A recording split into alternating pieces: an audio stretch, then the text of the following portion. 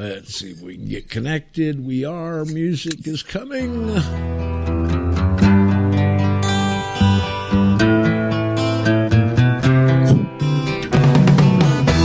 Tax the rich, feed the poor, till there are no rich no more.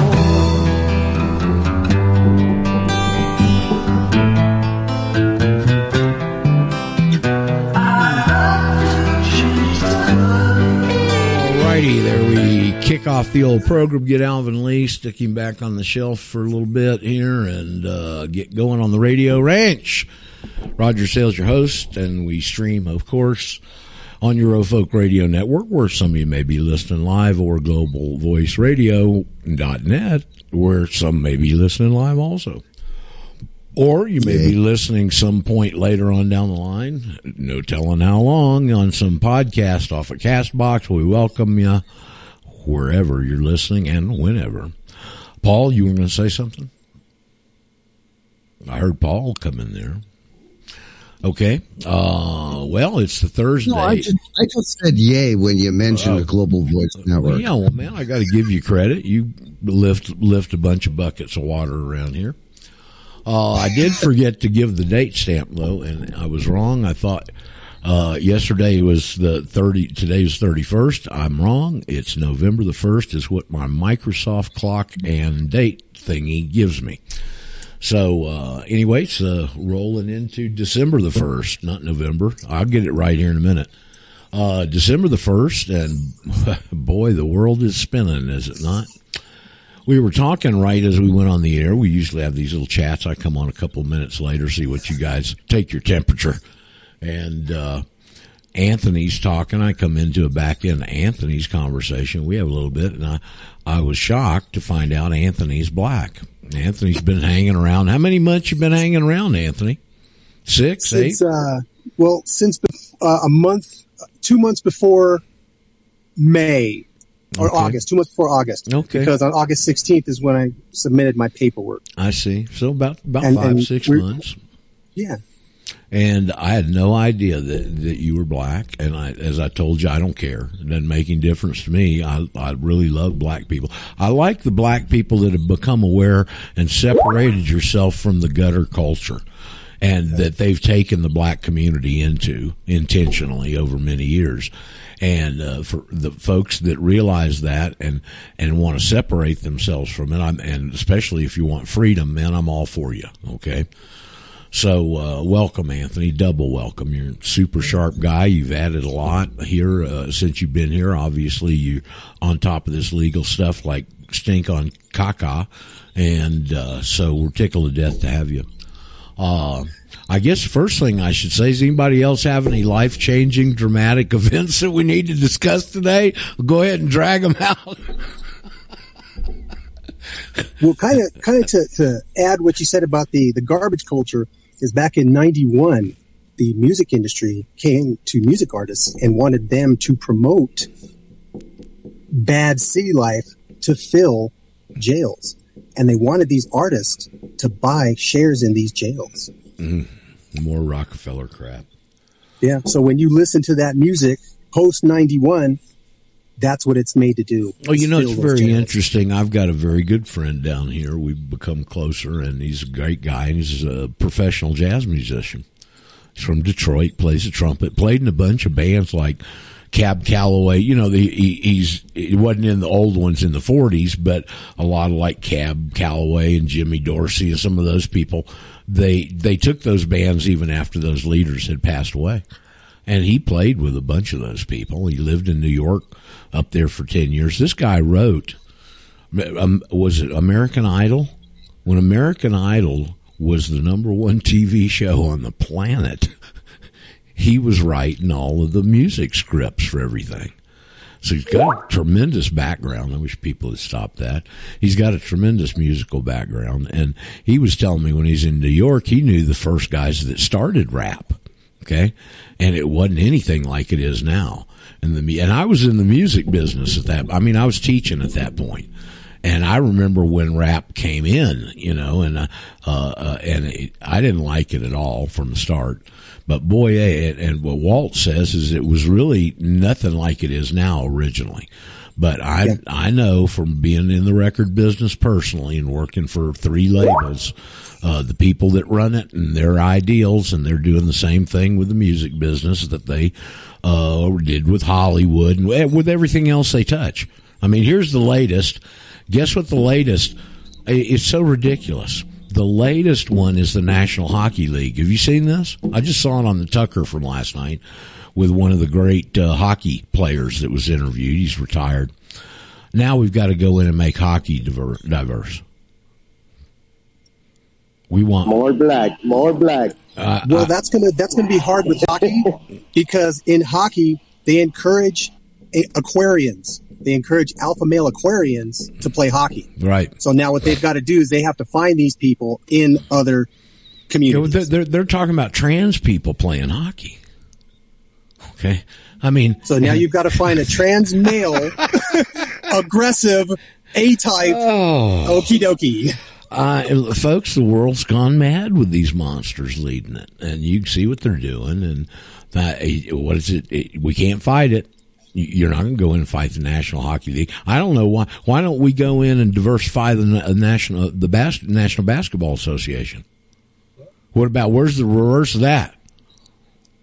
Well, we don't talk about that. Okay, so it's just all this commie crap, and we're dictated not to fight it, but to remove ourselves, and that's what we try and, of course, do around here. And then maybe you can get stronger and do some influence, and maybe we can get stronger together as a group of folks like us, and hopefully we'll do that. Hey, Roger. We're making some progress. Yeah, hold on. Paul, who was the Hey Roger there? Anthony. Oh, okay, Anthony, yeah. Kind of an update on the TikTok. There are now 5,100 people. Oh, God, good for you. Good for you. Well, we can take 1 step forward, 2 steps back. We're making a few steps forward, though, here lately. I would encourage you, again, while I'm thinking about it on my mind, if you didn't hear us the other day, let's try and get on Mike Adams' radar. And what I'd like for you, each of you to do is just take a minute. Don't do anything long. Don't send him any life stories, okay? And, but just some short email. And I'd rather have it in your own words on about the information, how it's affected you, how important you think it is, how critical it is for him and his audience to be exposed to this. The fact that everything else that he covers is underneath all of that, because everything that happens that these people are covering is possible because of this. Okay.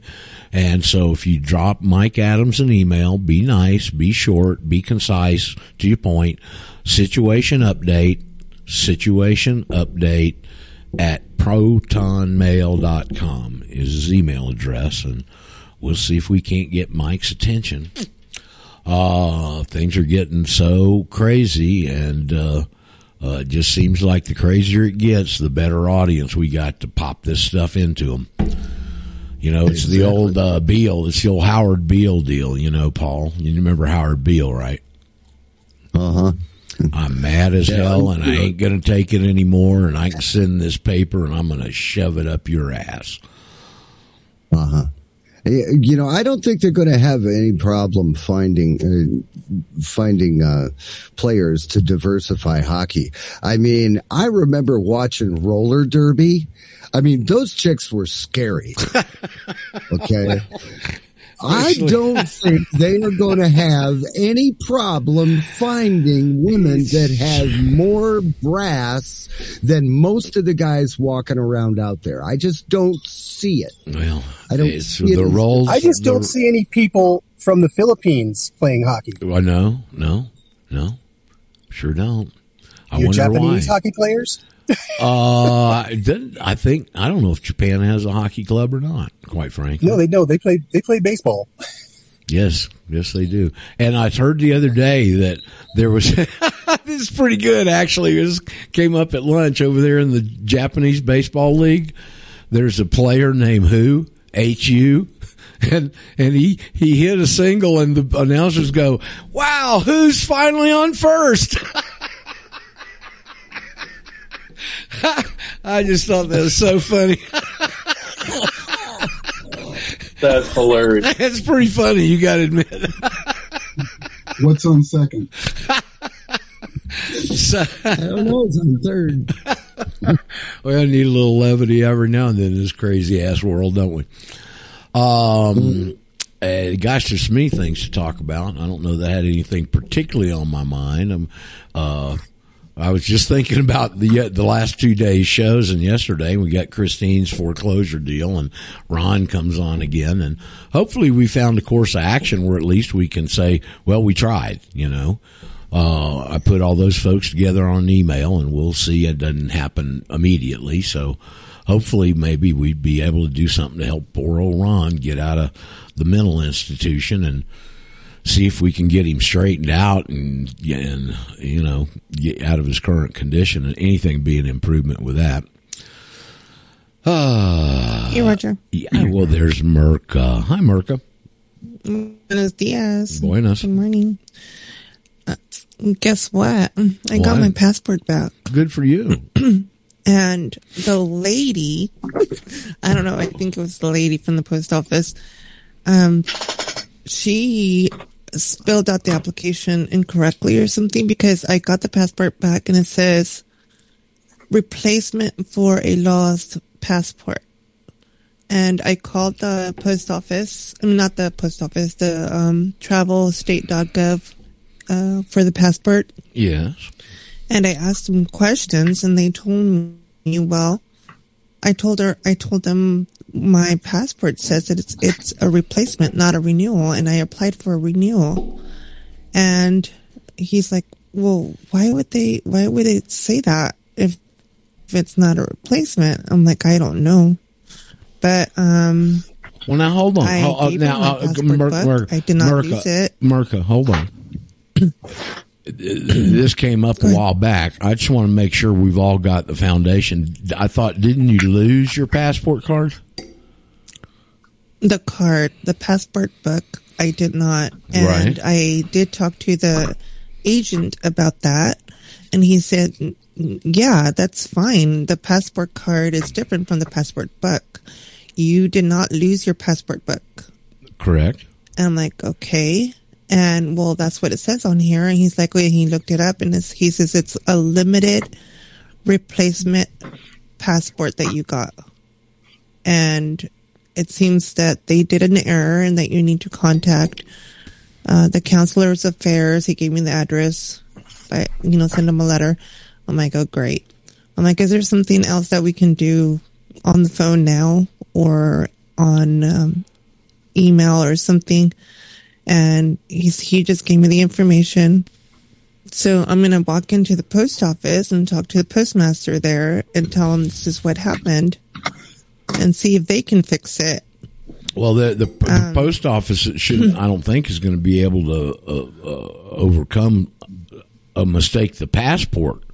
I'm confused. Well, I'm real confused, Merc. I'm sorry. I think the lady sent it in as a replacement from the passport, the post office. Well, you talk to them. You lost it, didn't you? Just the card. The card should not affect the passport book. Okay. Now what did you get back again? This is very confusing to me, Merc. I got both the card and the passport book. But the passport book says it's a replacement and it's limited, like it's a limited passport. So it sounds like I can't renew or get another one or something like that. So I have to figure all that out. Okay, well, you lost the passport card. You went to the post office and told them you lost it. You don't go to the post office. Card, you go to not the passport book. I had the book in front of me and I gave it to her. So do you now have two books? Yeah, I have the old one and I have my new one. Okay. Well, one thing that I think may be important to you, when you renew and you've got even an expired passport, okay? Right. When they send it right back to you, it's got 3 holes punched in it. The original one you've got is intact with no holes punched in it. So no, what the lady did was she gave me my book back. She didn't send it with the paperwork. Correct. She didn't. Usually, I send my book with the new application, and she did not take it. Like she said, I don't need that right now. You don't need this. I don't need to send this. So she gave it back to me. I have the old one, and I'm just waiting for the rest of my other stuff to come back. But the agent from the travelstate.gov just told me to contact them by a letter explaining, what I applied for and the error that was made, and ask them why is it showing a replacement card when it should be a renewal. Okay, well, the first lesson here is don't lose your passport exactly. Card. Yeah. So I don't think they updated my... Okay, well, communicate with them and see if you can get it straightened out. It's out of my pay grade. I'll let you know. I know. Just wanted to let you know. Okay, first lesson, don't lose your passport stuff. Man, I'm telling you, what we do out of the country is, because now everybody wants to see your passport if you don't have your country of if you haven't gone through a residency process. And so the first thing they told me when I got to Argentina, let's go to a copy store. We're going to make a color copy of the front page, and we're going to get it laminated. You leave the passport at home. You carry that. Okay? Because you do not want to lose a passport. I mean, you got to go through some real hoops when you do that. Okay? It's stolen, lost, whatever. It's just extra burden for you. And potential confusion, as Mirka's showing us here this morning. Hey, Roger. Yes, sir. That makes me, that seems like a pretty good idea for a bug out bag. If anyone is concerned about maybe having to get up and go quickly, that lamination idea. I don't know. Yep, it's better than not having it. Go to a copy store, get them to shoot a color copy of it, get it laminated, leave your passport at home. Okay. And it may not, with a passport card, I don't know, I've never even seen a passport card, all right? I know it's just like a driver's license in essence, but so just be careful with it, folks. I mean, I don't know what else to tell you. Leave the passport at home in a fireproof safe. You just you don't want to carry it with you, okay? If you have that substitute with you, because these people here, and I'm sure in the U.S. too, you show them that's as good as your passport. To them, they're just looking for ID. They're not going to run it through a little machine and give you a visa stamp, which is really why you need the passport book, period. Okay? It's because you can use a card, and we've covered this before. It started the year that I applied. It was 2007. I remember it distinctly because that's when I stumbled onto this and submitted my affidavit for the first time. And what had happened is they changed the rule that year. Late in the year, after people already had summer plans made, they change it in the spring, I guess, and they go, you got to have a passport to travel to Canada, Mexico, or the Caribbean. Go hop down to Miami and get on a cruise ship. You could do it with a driver's license. Well, they changed that. So all those people that had passport or vacation plans now had to scramble and get passport cards. And that's the delay that my application got hooked up in, was that surge. But to travel other than those countries, you got to have the book.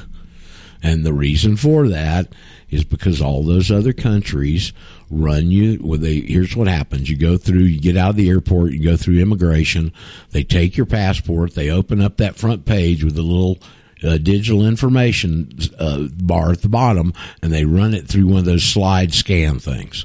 And you're on the other side of the computer. Your profile comes up, and it tells you all about them, and they let you go through, but they take a stamp, and they flip back. Somebody's got a football game or something going on in the background there. Okay, thank you. And they take the stamp and they stamp the visa pages in the back on when you enter the country.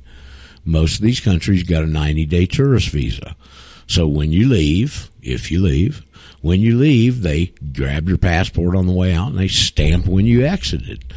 Some people are such prolific travelers that they've got an open passport and they've traveled so much that all their visa pages are stamped up. And it gets to the point where they're stamping over other countries' stamps and whatever country you're going into, and they want to look back and see your visa travel history there, and it gets so confusing because all these stamps are all over each other. You can go back to the State Department and return your passport, and they'll put more pages in the visa section because your passport isn't expired yet. They don't want to issue a new one. Okay? So, but that's what the book's for. All right? I don't necessarily think if our folks aren't going to leave the country, you're not if you're not planning on getting the hell out of there, that you might not, you don't probably need a passport book, but I'll leave that decision with you guys. So, the individual. So, who's got something here? Hey, Roger. Good morning. My name's Steve. Hello, Steve. I emailed you many months ago after the Sarah Westall, interview. That's where I came from. Okay, good. And was probably one of the last people to get the actual email before the website was up, because I think that came in a little bit afterwards. Well, I'll tell you what. Now you can thank Paul. Paul's stuck his nose in the conversation a couple of times. It's Paul that came also from Sarah Westall that has set up this website, so you can thank him directly. Okay. Awesome. Well, thank you, Paul. I had a question. I just had my affidavit notarized. I've waited for a while because I wanted to get all my taxes squared away for the year. Right. Good idea. Self-employed, run a couple of different businesses. And so there's a lot of complexities in them. So I wanted to get all that done. So that's finished, and getting ready to send the affidavit in to the State Department. But then with regards to the other notices to local, state and local, county officials on the cover letter, I'm going to pull up what I've got here. I'm wondering if it's worth writing. Right now, the verbiage that I've got that I've pulled from another template. It was one of the students, I forget his name, that did the YouTube video. He had a couple of different. That would be probably Joe. I don't know if it was Joe. It was before that. It was one of the younger guys. Presley. Our boy Presley. Young Presley. Yep. So looking at the verbiage from the cover letters that have been in a couple of different examples, I kind of like to look at what everybody's saying and how they're wording it. Sure. And what he has, the attached affidavit copy declares I'm a national citizen of the state that you're in, a citizen of the United States of America under constitutional contract of 1787. This makes me a non-resident to the residency and alien to the citizenship of the 14th Amendment. And as such, I am not subject to the jurisdictional statements of the United States Code. And then what I was wondering, even more important is not just the code, but the regulations. Okay, so codes and regulations. And then my question is it worth putting in or any derivative state of whatever revised statutes? No, not really. Not really. In other words, look, even though it doesn't matter what these people understand it or not, the hierarchy that you're sending it to understands it. Okay. I think I don't know that there is a right way to do this, Steve. I mean, we've just pioneered this and come to these as simple as possible conclusions. Okay. Yeah. And my feeling is the briefer you can keep it, the better off you are. In other words, the less statements you make, the less somebody has a chance to challenge you. Agreed. Now, Steve, let me ask you a question. Where are you in the country? Colorado. Okay. What part? Denver? Colorado Springs. Yeah, just south of Denver. Sea Springs. Yeah, I know where Sea Springs is. You just had a big gay fag shooting out there. Yeah, it was unfortunate, and because all those are unfortunate. But what's frustrating is the reaction to people that don't know what they're talking about and jump to conclusions about what it was. Right. And then 15 minutes later, if you'll just wait, right. Shit comes out. Yeah. There's a lot more to it. So. They always want that first impression to scare the hell or accomplish whatever their agenda is they're pushing. Yep, exactly. Unless it doesn't fit their agenda, then they won't cover it at all. Yeah, exactly. Then it's crickets, or change the subject very quickly, which is kind of what happened here. As soon as they found out that, this doesn't fit the narrative, it kind of dropped off the radar for the most part. So now, Steve, you say you oversee several businesses. How are you structured? They're LLCs, elected as S corps, so they're passed through. Okay, fantastic. Now, I listened to a lot of the different conversations that have happened, and I've had the answers to some of those questions because I've been self-employed for 10 plus years. I was Air Force for Academy grad officer for 7 years, and then got out, did some defense contracting, and then self-employed since 2012. My daddy wanted me to go to the Air Force Academy so bad. It was a good time if you like no sleep, getting yelled at. Well, I'll tell you what, Vietnam was happening, man. It wasn't my bag. I knew something was wrong way back then, and I wasn't going. Okay. Nope. Yeah, it was a kind of a secondary thing. When I was young, I wanted to be an astronaut, and figured, well, the best way to do that is to be the guy flying the whatever we're in. Right. And went down that route and had a good time, but got out, and kind of thankful that that's been the case given everything that's happened the last couple of years. Well, cool. Now, as a man of education, obviously sharp guy, successful, what has changed in your life since you crossed paths with this information?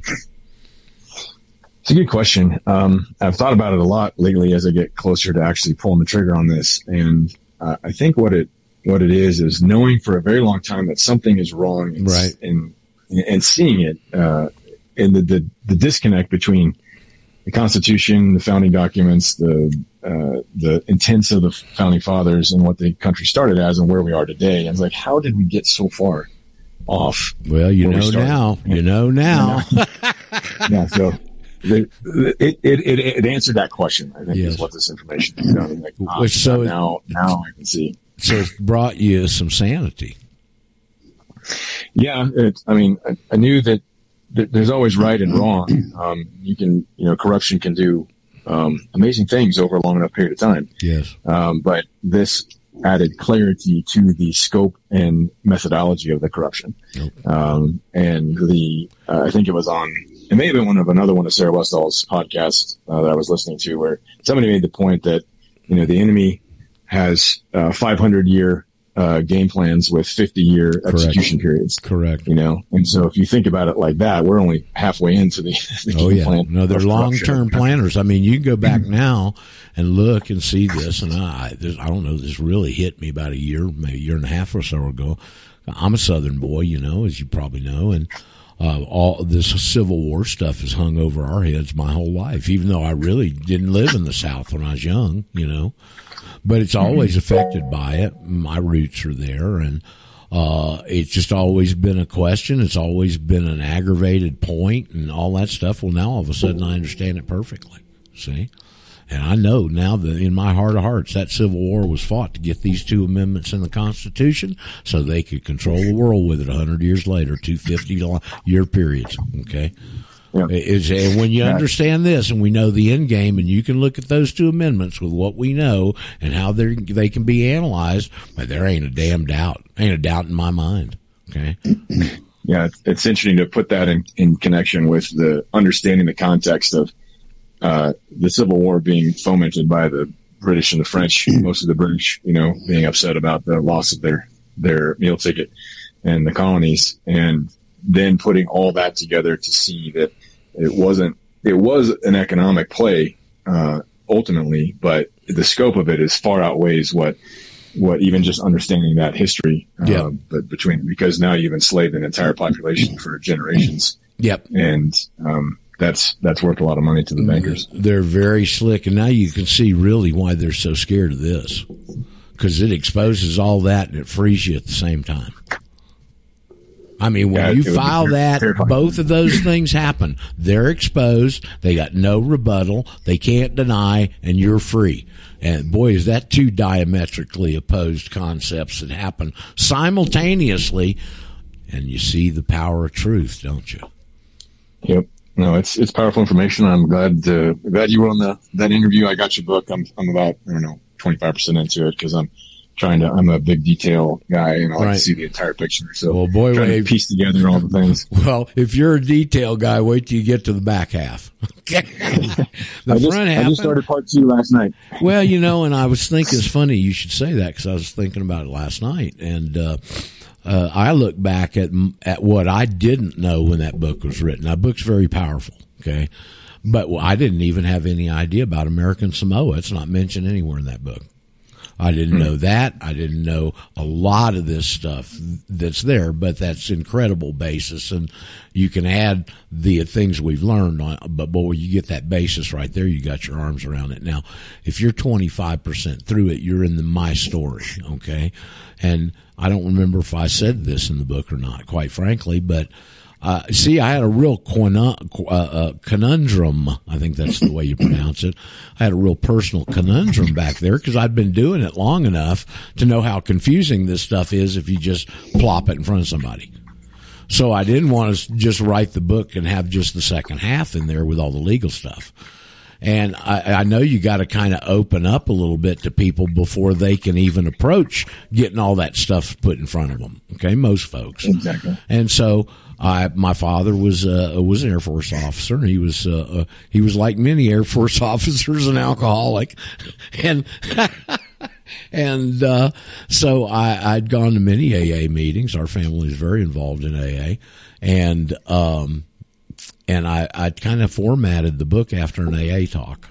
And so that's why my story's at the front, to kind of show you the journey, how I walked it, what happened, the things that were important along the way. And that opens up the second half. Yeah, certainly. One of the things that was kind of a little bit of a mental hurdle to get over was how it is, especially when explaining to people, because, I've been a patriot since I was old enough to know what the flag was. That's the kind of family I grew up in. Right. And grew up in as a teenager in the 90s when Rush Limbaugh was on the radio all the time and the Clintons were in office. And so there was always never any lack of political fodder to, of course, to find issue with. And the idea that we've all been tricked into submitting to a set of rules, it's like, how does that even work? How can you do that and that's legal? And it came to me the other day when I was thinking about it. If you've been in the military, you understand it because you signed up to be under the UCMJ.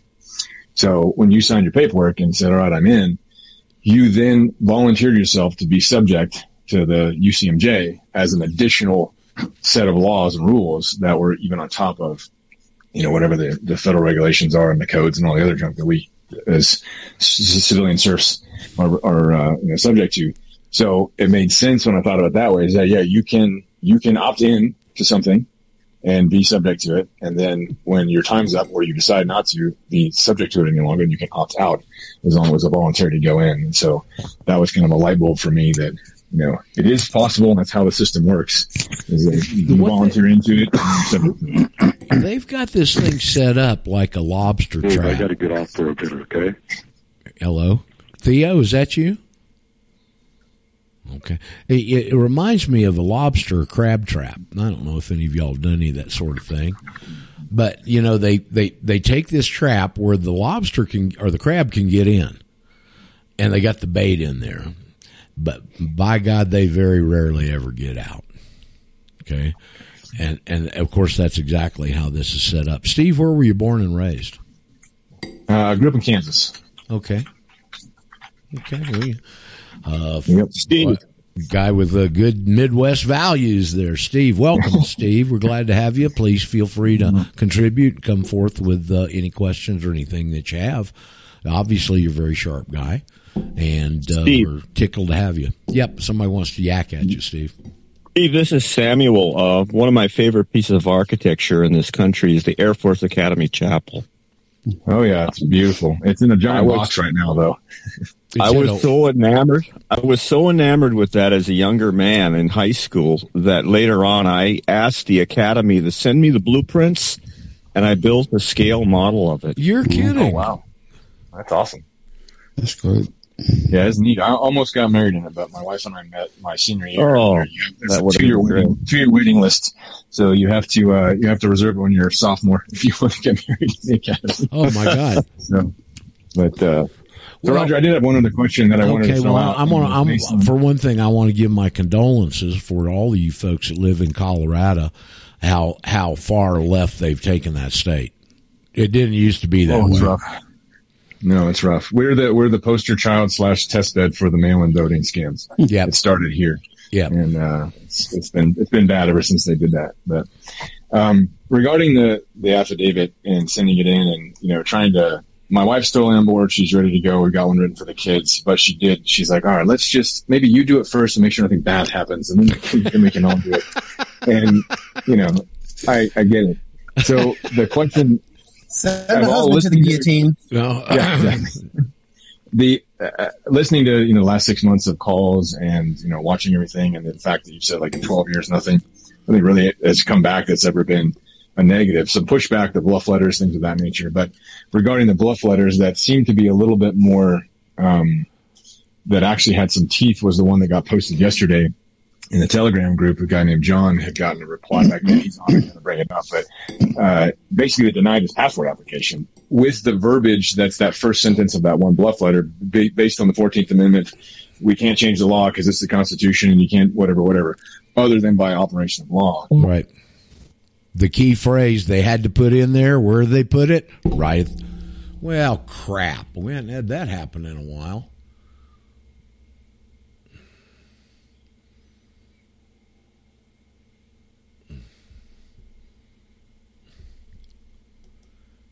Okay, let's see here. What happened? I don't hear anything. Anybody there? Everybody got.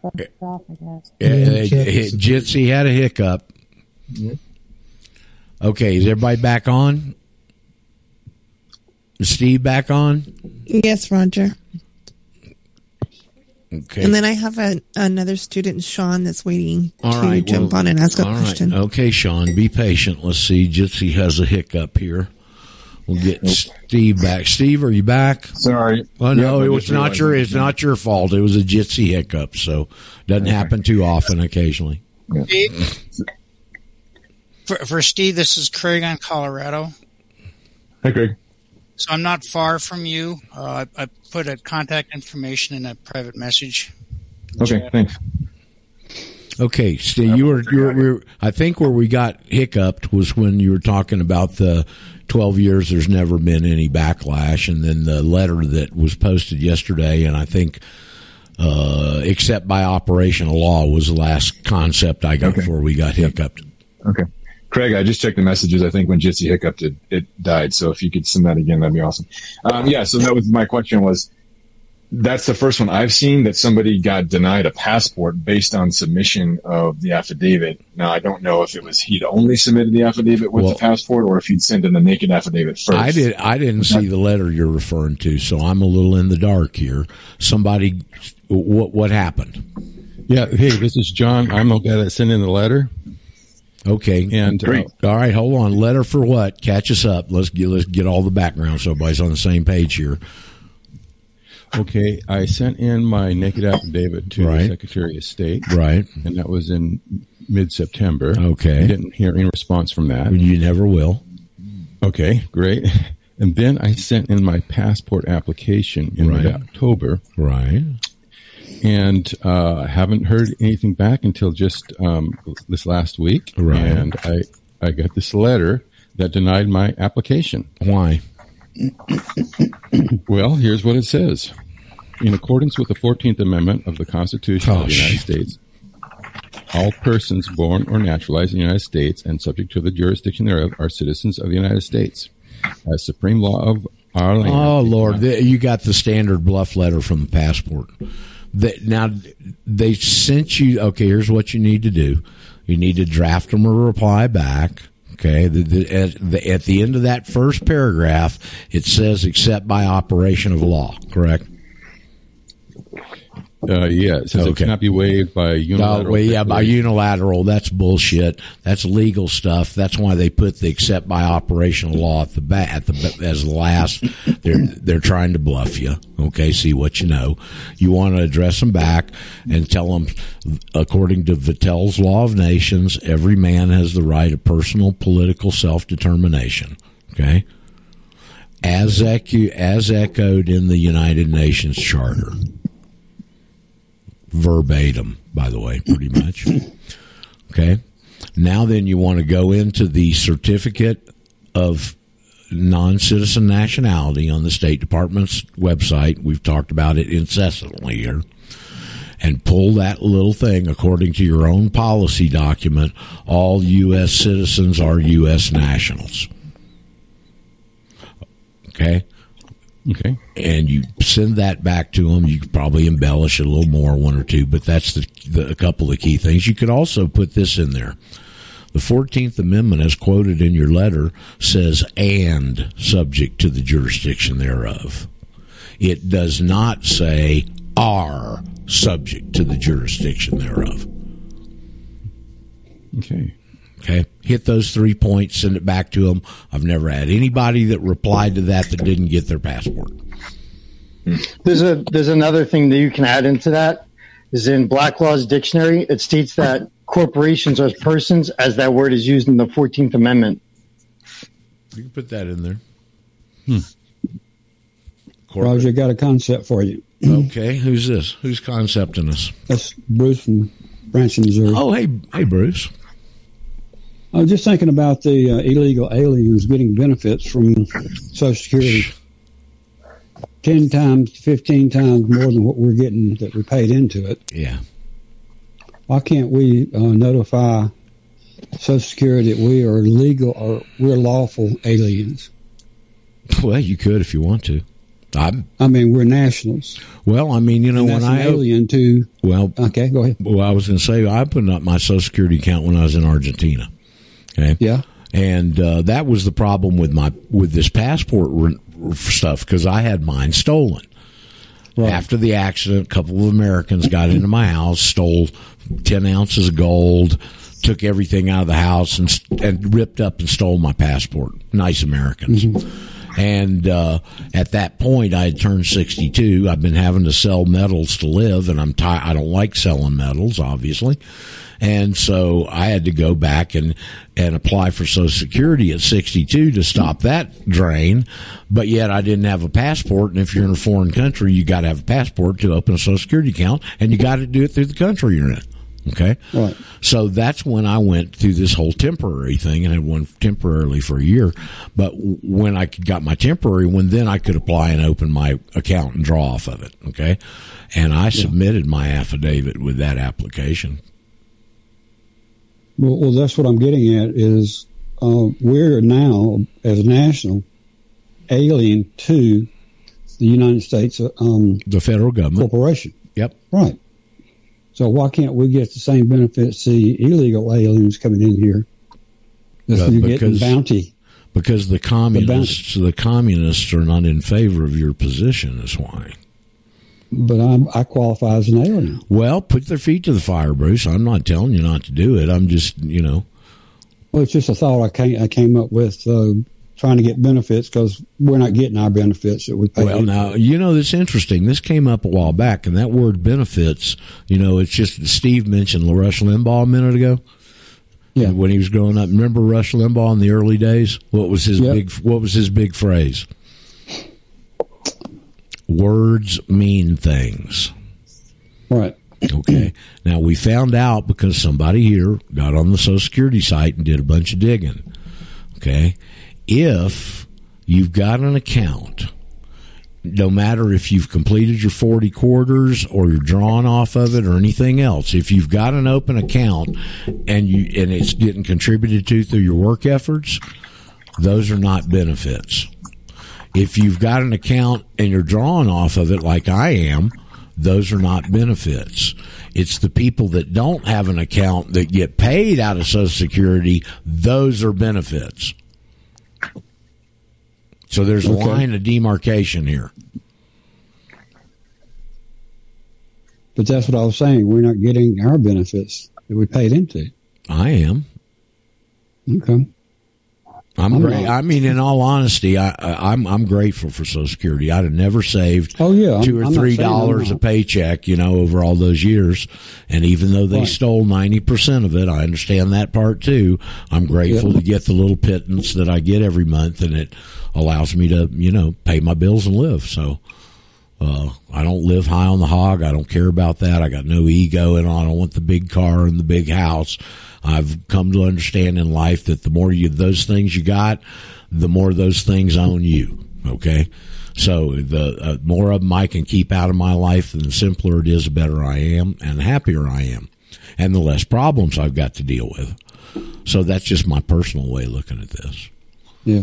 Well, just a thought. Do you know I haven't told the story in a while. It's worth telling on Social Security that Neil Bortz used to tell. Any of y'all, Neil? I know a few of you probably listen to Bortz.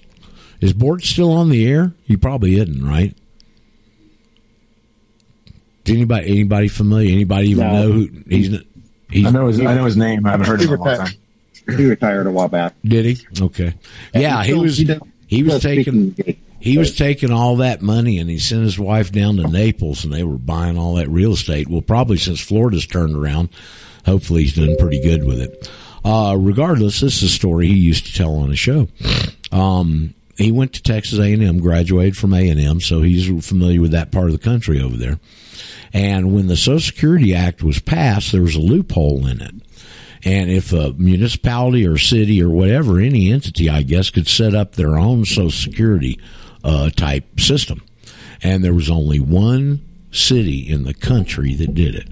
And it was down, I think, around Beaumont or Corpus Christi. Okay.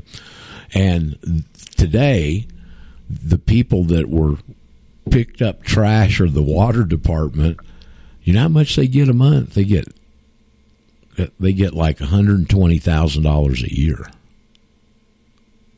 So if you want to know how much they've stolen out of the federal Social Security versus something like that, even the lowest employee in the city gets over $100,000 a year in retirement because they ran an honest program.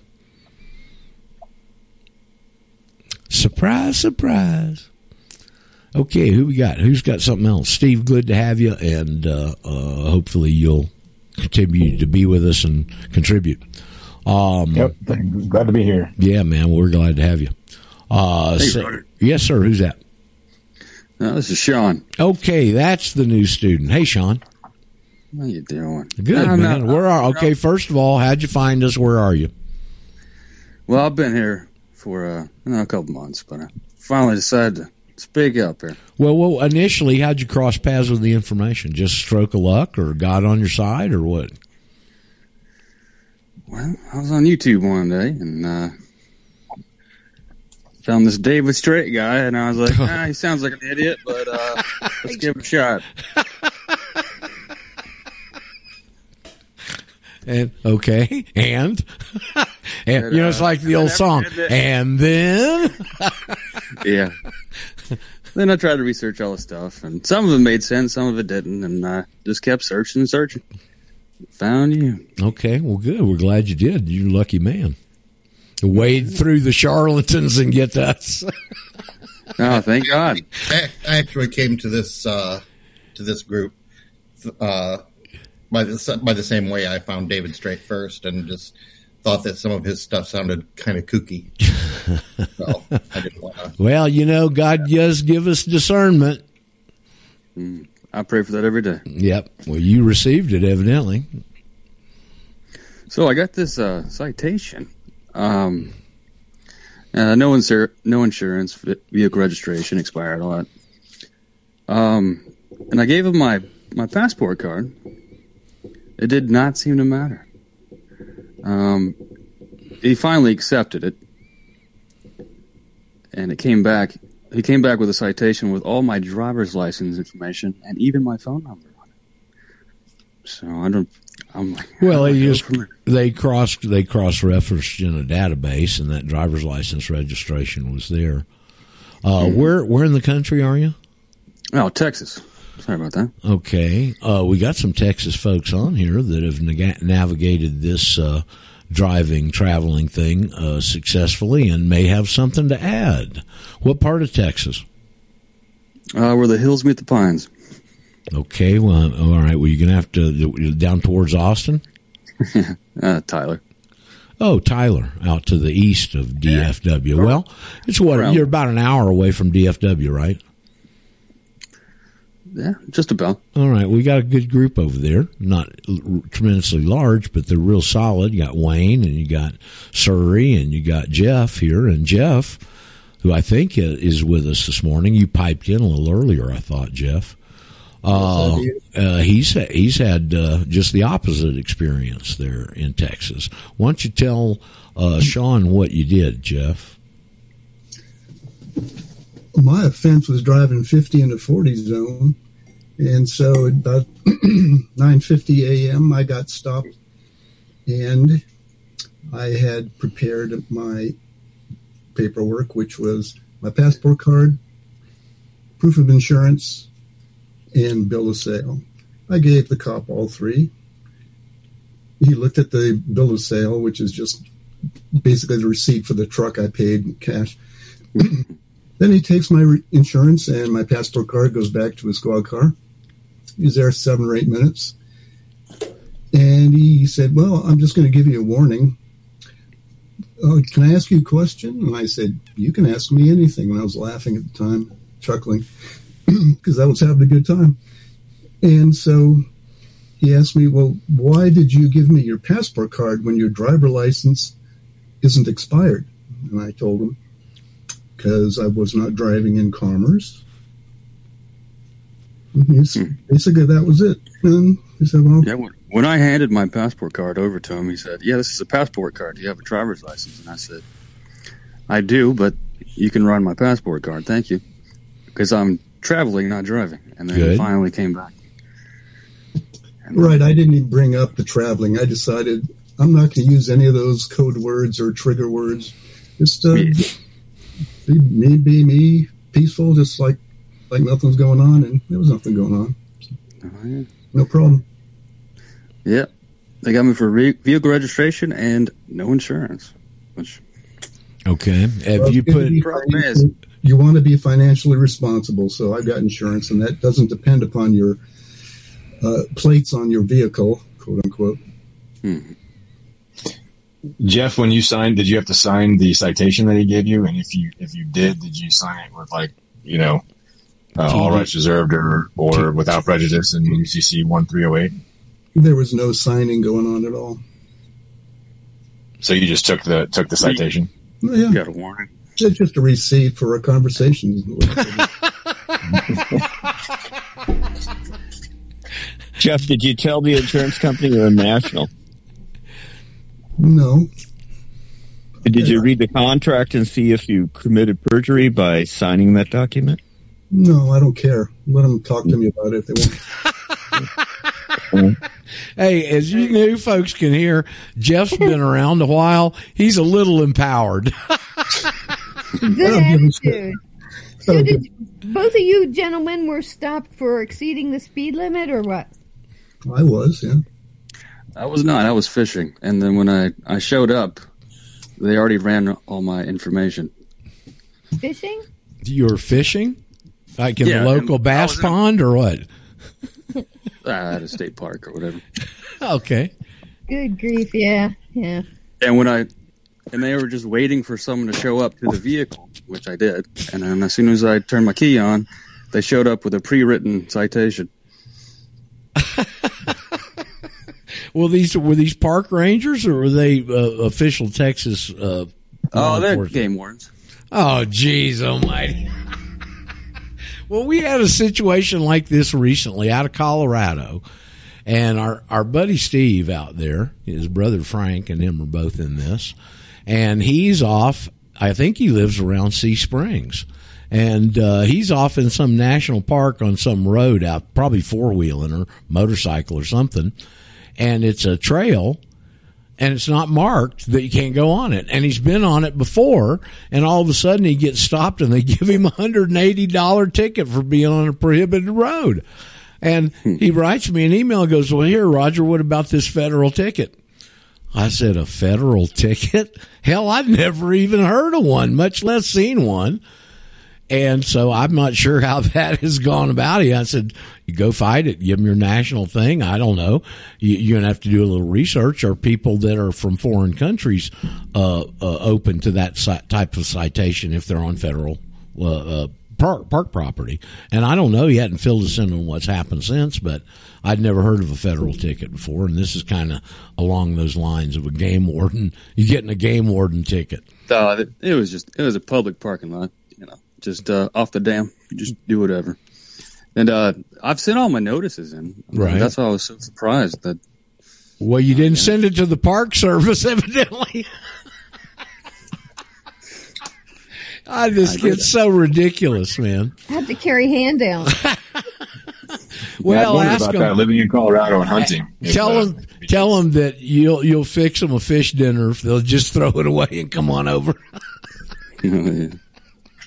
On any citation, you have a 72-hour right to rescind it. That's right. Probably. So look up right of rescission, and you can give it back to them, sign it off, get a receipt for it, and go from there. Yeah, Lewis told us how to do that, or how it worked in Massachusetts right? Yeah, I think so. Right, yeah. Yeah, that's what I'm looking for. I'm looking how to move forward because I got it yesterday. Okay, look under a 72-hour rescission. Is that it, Joe? Yeah, no, this is Anthony. 72-hour right of rescission. Yeah, you can look under rights of rescission, and it should give you the code for it. Look, and then look for you that. Can also, where? Go ahead. You can just put it in Google. Yeah, just a search. No, we don't use the G word around here. Well, my apologies. Anything you actually want. QWANT is a good search. They do their own referencing. Thank you. Indexing. QWANT. Go ahead. QWANT. I also wanted to say, Dave in the Thumb, are you here? I don't think he is. The one you thought was Theo was Ron Strasser. Oh, okay. And he said to Dave, he said, I'm going to get off here now, and I heard him hang up. So I don't know if that might even be sort of what happened with the Jitsi, but I'm going to kick Dave's phone off. It's probably going to do him a favor. If he's not there, it's just hooked up. Yeah. All right. Well, Roger? Yeah, hello. There's a little female voice coming in from the distance. Hello. Hi. I actually wanted to kind of continue on the thread of Steve. Hold on. I missed the thread of, and then I heard some interruption. So can you talk a little louder or get closer to the microphone? My son is really horrendous, and I've been duking it out with the carrier for a while. Is this better? A little better, yeah. Now, can you start again? Because I don't want to miss anything we've missed. Sure. So it's Victoria from California. Oh, hey, Good Victoria. morning. Yeah. So I wanted to kind of add on to what John and Steve were talking about regarding the passport. And I'd spoken to a fellow person from our group last night, and she had recommended that I send my affidavit in with priority mail, because here's what happened. I sent it registered with a certified return receipt. The registered okay. That was your first mistake. Go ahead. You should never use registered mail. You should always use certified. Well, I used both. Well, you should.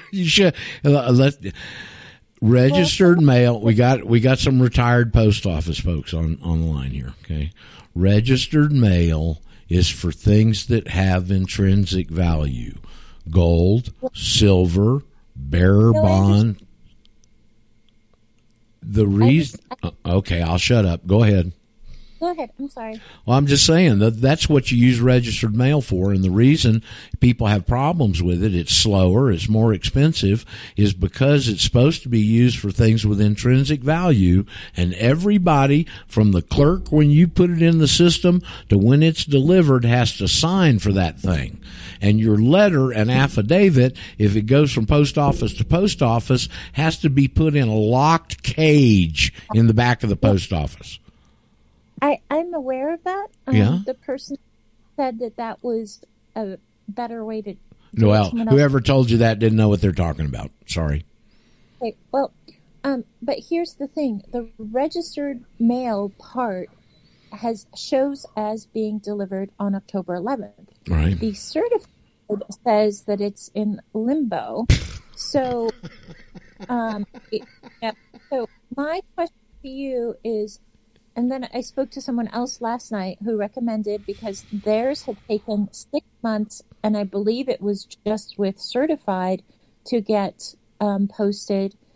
A family member took 6 months for it posted with just the regular certified. So my thought was, if I include a screenshot of the delivery from the registered, send it certified priority, do you think that covers me? And then the other complication that I have is that I thought that I had lost my passport, but I didn't. I found it, of course, very shortly after I reported it lost. And so I kind of have the reverse situation of Mirka, where she, I guess, lost the card and I lost the book. So I was wondering if you thought that the first part would be a good plan, and then if you had any thoughts on the second part, given that apparently they're separate. Okay, well, let's start here. In our system, when you put that in the mail, in the system, that day at the post office, from that minute, it's considered received. Right. Do they cross-reference when they get your passport? Because I don't want it to be Victoria, I have no idea. I don't know how all that crap works in those bureaucracies. I mean, I don't know do if you had some sort of No, I got no crystal magic ball here. The thing is I'm wondering, you sent the same envelope, both certified and registered? I did. Is that your own thoughts, or did somebody tell you to do that? That's the confusion. I have a question for her. When she says a certified return card, when you send something registered, you get to my knowledge, you get a different colored return receipt card, probably red, I guess.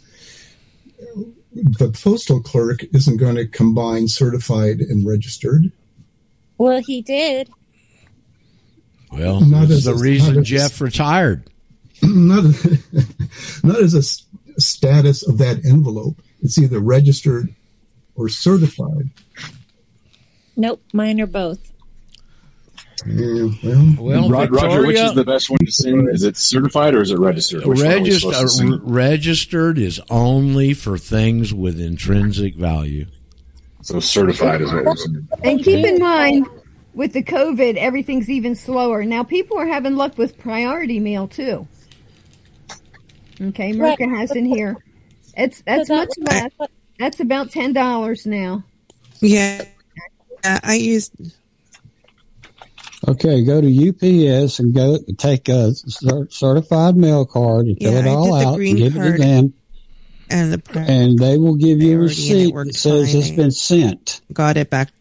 Hold on. Two, three people are talking. Hold it. 2, 3 people are talking at once. Okay. Is that Surrey? Who was the male voice they're talking about? Bruce. Bruce, go ahead. Yeah, UPS service. They will take your card, green card, and everything that you write up for certified mail, mail it, and charge you the amount that you pay to get it certified.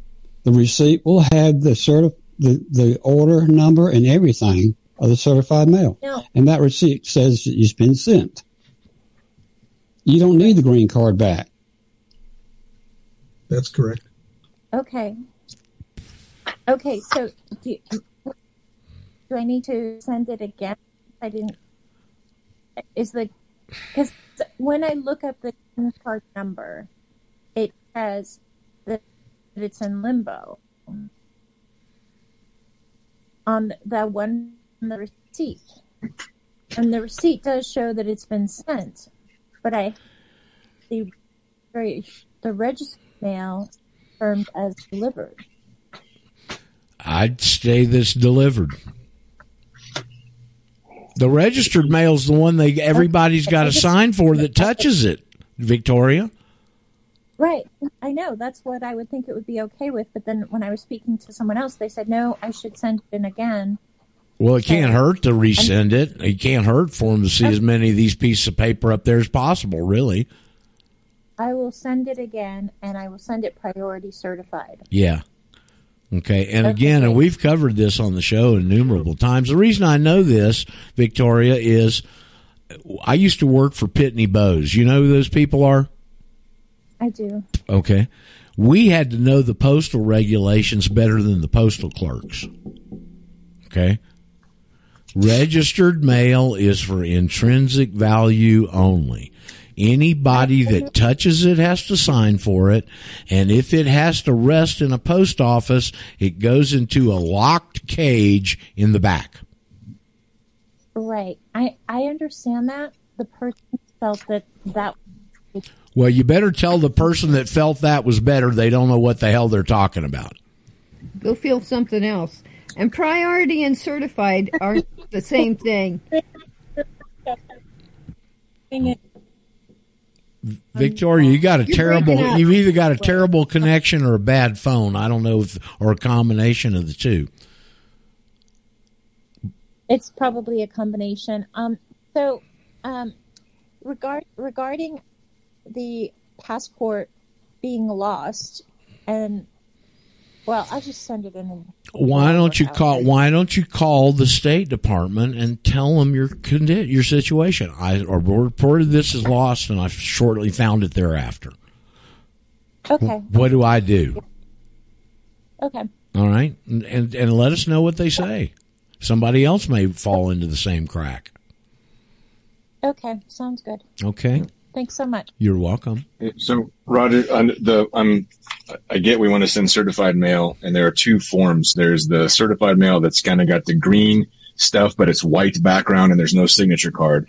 Then there's the green piece that's a signature card that you can check what kind of service that you want. Are you saying we don't want the signature card because that takes too long? I didn't say that at all. It's not certified. It's registered. That's not green. It's red. Okay, so I have a bunch of these. I just went by the post office this morning, and they're the green cards that have the signature block required. I think there's a difference. I'll ask Jeff here. He's our retired postal employee. That there is certified, and then there's certified return receipt requested. Those are different, aren't they, Jeff, if I remember right? You can send a certified letter, and it has. So when you go to the post office, they give you the actual green and white smaller slip of paper that they stamp with the local post office. You fill out the information it's going to, and that gets attached to the front of your item. The green return receipt requested card is optional. You pay extra to have that attached to the back of your item, and that's what you get returned to you. Yeah, that's when you get a slip back with the maybe. That's when you're supposed to get a slip back showing it was received, who signed for it, stamped it, whatever. That's what I did, Roger. I did priority mail. I did Well, now America's cutting out. Are we having internet problems in California today? Receipt. Okay. So since we can do both, or they're not registered, that they're similar. Do we want the signature card? It seems like it would be a good thing to have, but if it's not necessary. If it makes you sleep better at night, do it that way and put it in the folder with your affidavit. But don't get all worked up if that green card doesn't show back up, because it could get lost. It gets lost in the way mail's shuffled. I mean, they go through millions of pieces of mail a day at every general facility. And sometimes those little cards get stuck in a magazine or something. What, Jeff? The green card is irrelevant. Right. And the priority mail is really kind of a good idea. I use that for a lot of things, and it's gone up to $9.90 now here. But you get a receipt, or you can have it sent to your email, and it tracks it. Okay. They've changed that a little bit. The tracking isn't quite as thorough unless you pay extra for that now, too. but you can see on the side there, it does show where it's going. The post office is in dire problems because they took their budget and sent it to asshole in Ukraine. Go ahead. My friend Dylan did that mess. He had a good suggestion. Actually, I just saw one of his letters that he sent, and I started doing this. He sends it certified, so you get the tracking number, but he goes to the post office in advance and picks up the tracking or the certified, and then he includes the tracking number at the bottom of his cover letter. Yeah, that's good. That's good. That's what I do too. Yeah. Right. And so, if you have tracking included on it and you have that copied and sent to everyone, then they know, there's no pretending they didn't get it. There's no plausible deniability now, is there? Exactly. If you lock them in. But if you send it certified with return requested, don't they have to sign for it before they can even open it? Well, they got to sign for it when they receive it. Yeah. When they pick it up. Okay, I sent mine in on the 4th, and the tracking information still says it's moving through the network. The 4th of November? Yeah. I can tell you that I sent out my notices, and half of them, I think I sent 9 or 10, and half of them did not get received back with the signature card. And so I went to the post office. I asked to talk to the post office master, or whatever his name, general. And he had records of everything was signed and sent back, and he gave me a copy of the ones that I couldn't get copies of. But it was cool. a different type of thing. So that's what I did. Okay, Daniel, we hadn't heard from you too much lately. How you doing? I'm doing really good. Okay, you're sounding better. Yeah, it was spooky. It was a spooky time. Okay, well, glad you got through it. Yep. For now, that's what it's. I feel I'm doing better, so I'm just going with that. I'm not getting no doctor to touch me with anything, so I don't care what they think. Stay away from those guys. That's exactly right. I had to go when I was in the middle of it. The hardest thing was, okay, what do I do? What do I do? No, stay away, stay away. And of course, I had my son and my daughter saying, you got to go to the doctor. No. I finally had the hardest thing was saying, I'm not going to no damn doctor. Amen. You're taking your life in your own hands when you go to a doctor these days because it's hit or miss on whether they're corrupt or not. I'd say beyond that, you're handing your life over to someone else's hands. When you go to the hospital, you're pre-registering for the morgue. Yeah. Well, today that's what it is. It's the next step to the grave. Only funny because it's true. Well, that always has been the case to an extent, but nothing like now. Yeah, but it's revealing itself now to everybody. Paul, sheriff in Arkansas can't get back in. Well, when we went down, she can't get back in from Arkansas. I don't know what to do about it. I know, I don't either. I tried to work her in, I couldn't get her in. Is she trying to use the phone connection, or is she trying to use? Well, she needs to probably use the digital connection. That's why I discourage people using the call. They just had that one little hiccup. It happens occasionally. Hell, they might have had a lightning. Maybe some of the Chinese rioters went into the building where the server is over there. It looks like what happened was that they rebooted with their new. Paul was saying they're working on the phone calls having, but now all the phone calls have phone numbers underneath them. Before that, they didn't. So I think it was an update. They just did it, and there's your update. Well, the best way to join us is digitally, either Jitsi Meet, the app in your Play Store, or the sequence where you plug it into a browser. We went over it yesterday. Mm-hmm. She can't get in. I'm just extend our sympathies to her. Okay, I don't know what to do. All righty. Okay. All right. Tell her to hit the replay will be posted. Yeah, I got it. I think Ken was trying to talk. Ken, well, we want to hear what Ken's got to say. Ken, front and center. Ken is never at a loss for words. Come on, Ken. I think Jitsi's giving him some problems. Okay, well, might be. Is anybody live and livid here that has some comments or questions? Speak up, Daryl.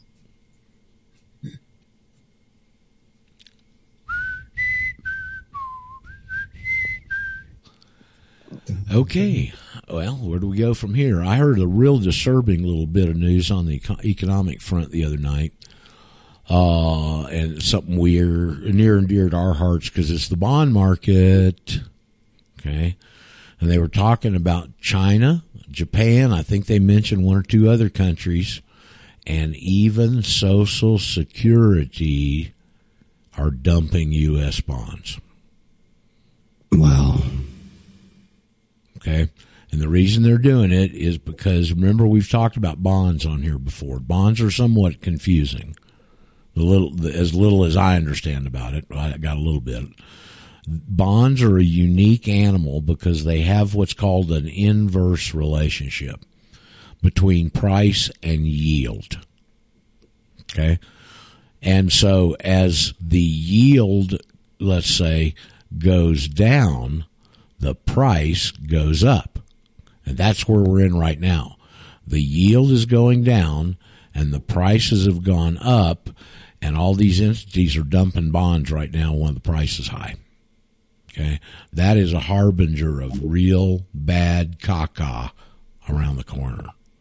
Don't forget the 1933 bankruptcy was done in the bond market. Okay, and I speculate here because I don't know, I hadn't researched it, just knowing what I know. That was when they confiscated the gold. Okay, before 33, there were gold settlement clauses in all contracts, and a bond, buying a bond's a contract. So I'm sure that there was a bond settlement clause not only in the other contracts, but also in the bonds that the United States of America had published. That's where they bankrupted the country in the bond market and took the gold because the gold settlement clause was still active. Okay, now if you remember, they started birth certificates in 1921.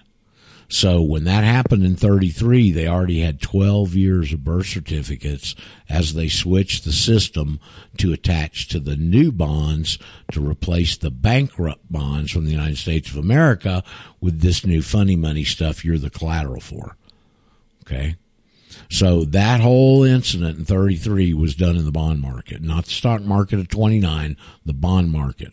And the bond market's about to turn. It's a 350-year cycle on top of a 50-year cycle. The bond market cycle that's ending right now started after Jimmy Carter. I don't know how, Steve was saying he's a kid in the 90s. Well, this happened in the early 80s. And at the end of the 70s, Jimmy Carter had this country all inflated up. And you may or may not remember, you can go back and check it. Reagan got elected, and he appointed a guy over the Federal Reserve named Paul Volcker. And Paul Volcker took the bond rate up 21, 22%, something like that. That's what the interest rates were at that time. That's correct. And that started the 50-year bubble on top of the 350-year bubble that's ending. They're both ending simultaneously. We got a rough road ahead of us, folks, financially.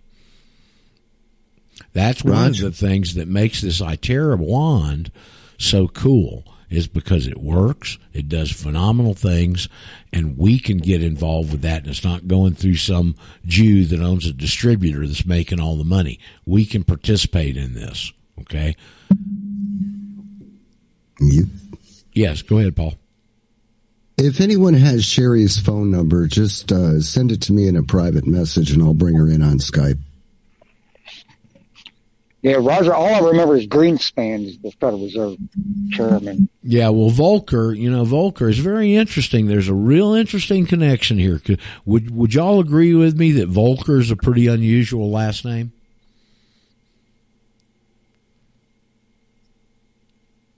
Yeah, sounds German. He is Jewish, though. Yeah, it's probably Volker as in people, the people. All right. Volk. All right, now get this.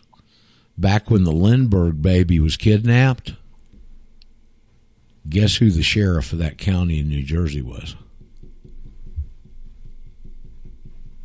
I'd guess Volcker. You'd be correct. Well, actually, it wasn't even the Lindbergh baby, but yeah, the Volcker stood before a class. Truott was in the front and center of that class, and but it was mostly Jewish boys, and he pulled out a gold coin out of his pocket, and he says, "This is our money." And then he pulled out $100 bill, a C note, and lit it on fire, and lit his cigar, and said, "This is Goy money." This was the first time Truant heard the word Goy. Huh. Yeah. Roger. Concerning your last statement about the banks creating crashing the bond market in 33. No. I didn't say. I said it was separate from the stock market crash. I mean, banks and all these guys are thick as thieves. So it's hard to differentiate. But the 29 stock market crash did not cause the bankruptcy. It was done in the bond market. I just recently found that out fairly recently. And what did you say happened in 21? 21, they passed the Birth Certificate Act. We never had birth certificates before that. It was always registered in the family Bible. Okay. Right, but it was in the middle of the first depression caused by the Federal Reserve after World War I.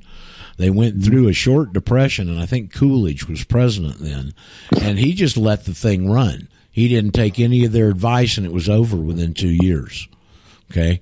And it was in that period of time, I think, and I've heard speculation that they were trying to, there was a bunch of banks in the U.S., especially in the farming areas, that had not joined the Federal Reserve System. And that depression was to try and take over farmland, force those banks out of business, and get the other ones in the Federal Reserve System. At that 2-year period is when there's Daryl, is when they ran the birth certificate law through. And so if you think about it, now that we know the timeline, when they knew they were going to switch the system and how they're going to do it, now they had 12 years of birth certificates as the old bonds of the United States of America with the gold clause where they came and confab the gold. Now they've got to put out the new bonds, and they've got 12 years of birth certificates to attach to the bonds, and then they've turned everybody else in the system into this system, and the people born from that subsequent thing had birth certificates, and the whole system changed. But it was done in the bond market. Right. So, they like to use the same play. I just put a link in the comments or the chat for the Banking and All Act in the 116th Congress. It was passed in 2020. And the in general statement for this says, all Federal Reserve banks shall, not later than January 1st, 2021, which is 100 years after they did the birth certificates, make digital wallets available to all residents and citizens of the United States and to businesses domiciled within the United States. So it's already through. Yep. I remember when this was happening. That was a week or so before they closed my account. Okay. So, yeah, they are hell bent to leather to get these CDBCs, whatever that thing is, is that's their ultimate control. So we'll see. They got a bunch of problems with it.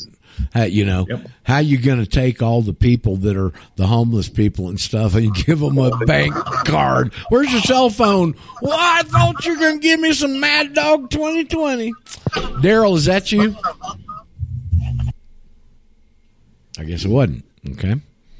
So anyway, just a comment. The thing that spurred all this is the comment that I heard the other day that they listed these entities, countries, and there was a couple other government agencies too, but the last one, Social Security.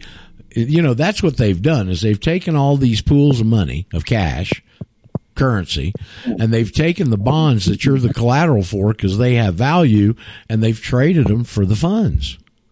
And now when these things go under, they're holding bonds that you're the collateral for that you're supposed to pay for.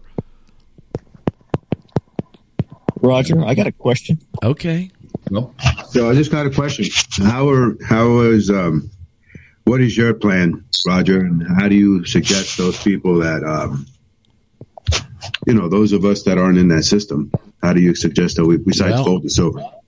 Gold. Well, with the condition in cyber currency, I got out of cyber currency a couple of years ago because I either lost it, got it stolen, or couldn't get back into my wallet for some damn reason. Okay. And I just said, finally, enough's enough. I fortunately 20 something years ago, I had a real rich cash flow, period of my life there for a couple of years with no expenses, and I bought gold. Okay. And so that was a long time ago. I'll tell you how long ago it was. Yeah, every bit of gold that I hold was bought at less than $300 an ounce. So you're going back a couple of years, 20 years or so. Yeah, 20-something years ago. Yeah. So, I mean, that's the thing that's solid, and everything else looks like it's built on quicksand. But you're going to have to make those decisions yourself. Hey, I want to just add something real quick here. Mirka was trying to get through and her phone was breaking up. And what she did to send in the affidavit was she used priority mail and the certified mail and returned, receipt request. So she put the one inside the priority mail, and she got the green card back almost immediately, very shortly after. And that's using the system. It's a little more expensive, but it's kind of, and you can track it too. So okay, go to UPS. It's quicker. Anyway, Paul, did you get the number? Did you get Sherry's number? I sent it to you, Paul. Yeah, she's connected. Okay, Sherry's great. Good. I don't understand if you're dealing with these kind of things. How come people aren't using registered mail? Wow, were you listening earlier? Where were you 5 minutes ago? I got on here late, but I use registered mail for all that right, stuff. well, let's go back and get everybody a postal course here. Registered mail is only for things with intrinsic value. Gold, silver, bearer bonds, stock certificates, those are the things you use registered mail for. The reason is because they have intrinsic value. Everybody that touches the package from the time you put it in the system till the time it's delivered has to sign for it. If it stays at a post office overnight, it gets separated from the other mail and put into a locked cage because it's only supposed to be used for things with intrinsic value. Does that answer your question? Yeah, it answers my question, but I have my own registered book and everything, and when I send letters like that, I register mail it. I've been doing that for decades. Well, I don't care how long you've been doing it. Those are the rules, and that's what that mail's used for. If you want to continue to do it, knock yourself out. But that's not what it's supposed to be used for. And it's extra slow now with the Divoke. Okay. And you got to tape every seam on whatever the package is because it's supposed to have intrinsic value. That's why they require that little step. Okay, so who else has got a question? Who else has got a comment? Roger, I had a question. Okay, is that Samuel again? Yeah. In the Truth in Lending Act, I guess that passed in 68. They said that you could, like on a mortgage. I think the dumb question, not asked, is the dumb question. Now hold on. There's two, three people talking at once. Samuel, you were speaking. Yeah, start again, please. Okay, in 68, I think they passed the Truth in Lending Act. So that things like mortgages, you had 3 days to back out of that contract, right? So do you think that is the same thing as when you get a traffic citation, people say they're trying to contract with you? Is that why you have 72 hours to dispute that? I have no idea. Okay. Wondered. Okay. I didn't hear anything he said. What did he say? Wow, is Jitsi having these subsequent problems from this hiccup? We're getting ambient noise. We're getting two people talking at the same time. Ambient noise is coming off a TP when his mic is on. Okay, There's all kinds of stuff coming from there. Okay, TP, please mute. All right, now somebody had a question a second ago. Come again, please. There's clicking. There's some really nice clicking. That's Victoria. Yeah, I'm only hearing half the conversation. Victoria. That's when Victoria's, there we go. She's muted. Okay. I'm hearing your voice, but other people I'm not hearing. Well, Jitsi there may be some tech stuff in there. Let's try and forge on here. I think that the ticket thing is because it's a security, right? And you have a right to rescind. I think that's what Anthony was referring to originally. The right of rescission, which is consumer's right to rescind any kind of contract or security, interest security. Could be. Don't know. Isn't that also 72 hours? Yes, it is 72 hours. There may be something there, Samuel. Don't know. If I remember right, Lewis said to put in red at the top of the ticket the date, and on the sideways on the side of the ticket, resend it in blue. Patriot. You actually want to do that at a 45-degree angle. Okay. In red ink. Does it matter if it's... And there's also... Go ahead. Does it matter if it's 48 or 49 degrees? Well, not really. It just, in general, just don't, you don't need a protractor. Gibberish. Well, now we got crickets. Okay. I just needed where that noise was coming from. I think Jitsi is because I had to switch from my phone to my computer. Yeah, because it just won't even work on my phone. Wow. Well, whatever happened there, they. As Lisa said, she was having trouble too, but you can go to Eurofolk Radio and listen. Hey, Joe. Or Global Voice Radio. Don't forget, Merg. What? Who's saying something? I was asking about the 45-degree angle. If that, no, hold on. Merca, hold on. This guy's tried twice. I hadn't heard him yet. Try again. Sorry, it's Steve from Colorado. I was about the citation with the angle. Is that written over the middle of the citation, like on top of? Or is it just kind of up in the corner off to the side? And I don't know if it matters as long as you're writing rescinded on it. I would put it kind of off to the side so it's nice and clear so that they see it. You have to hold your mouth the right way, too. Okay. Yeah. Okay, that has overtones of stuff. Yes, it That's does. only at the post office, Jeff. G off. Okay. Let's see. Well, we've I've discussed. seen people write it right over the ticket in like a red marker so that it was nice and clear to read, but they just rescinded the contract. Okay. I'm going to be ordering a stamp, so once I get the stamp, I'll make that available to whoever wants one. Okay, is that Anthony? Yes. Okay. I got a great stamp. Well, hopefully you don't get so many tickets you need a damn stamp, for God's sakes. Well, you can use a right of rescission on a lot of things. Yeah, I know. What, Paul? I got a great stamp, but it doesn't say it doesn't say rescission. But it's a great stamp. I got my name, my address, a space for my phone number, all rights reserved, and it's all surrounded in a solid red box. There you go. So anything I stamp it on, it's on the document, but it's not on the document. It's a groovy stamp. Say illegal alien? Just saying. I'm sorry. You guys don't have any idea about stamps until you come to Argentina. Those people they are the stampiest people you've ever seen in your life. Okay. I mean, I think they have college courses on how to stamp. Okay. Cause I mean, they're stamp crazy down there. Okay.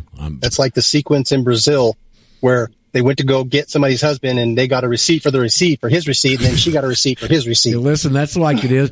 Somebody did a funny video down there about some girl going into the immigration or something, and the guy going through the whole process, and he goes, I need this. Boom, she pops it out. Boom, I need this. Bam, bam, bam. And I can't remember the whole sequence, but finally the bureaucrat falls over out of his chair on the floor because she circumvented every one of his damn questions. It's funny as hell, but you'd have to appreciate it, to live down there to really appreciate it.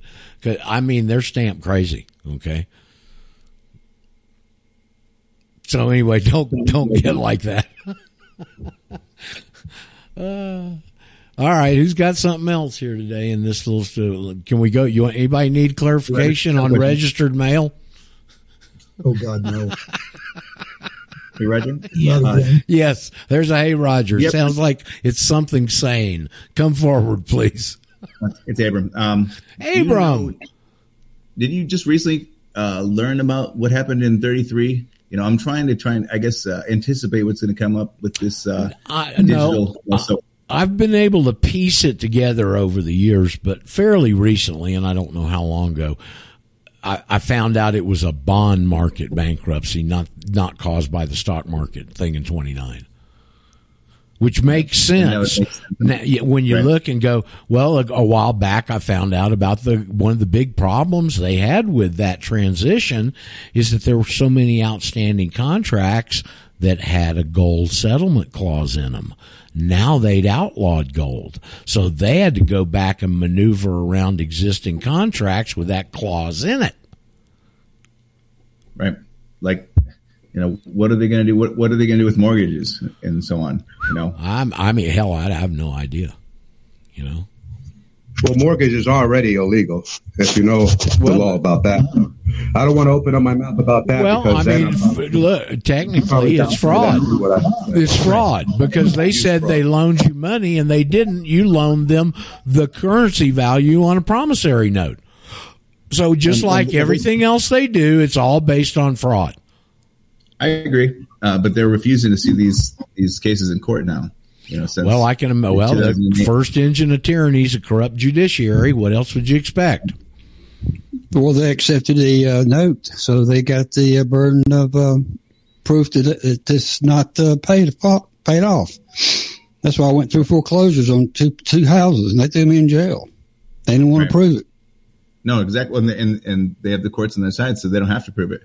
It's on us. So when the hyperinflation happens and the economy crashes and they have margin calls on people's homes and you owe more than what the assessed value is or goes down to, then they'll basically say pay up. You'll owe whatever. Have you heard of an acceleration clause? Right. Well, that's what I'm I guess no, I didn't know the term, but every mortgage has an acceleration clause in it, and what that means is that they can call the full mortgage due and payable at any time. Right. My understanding that before the bankruptcy, the only mortgages in the U.S. were 10-year mortgages. They won't lend you a mortgage down here longer than 10 years. Okay. And so after it, they extended it 30 years because it gets to suck so much more interest out of you over that time. Okay. But they have a clause in every mortgage. And I heard that they pulled the trigger on the acceleration clause in the 30s, by the way. I've never verified. I just heard that one time.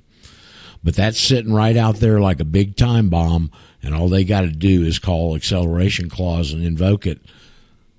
You don't have everything. You can't pay off the remaining balance of your mortgage. I guess we'll come get our house.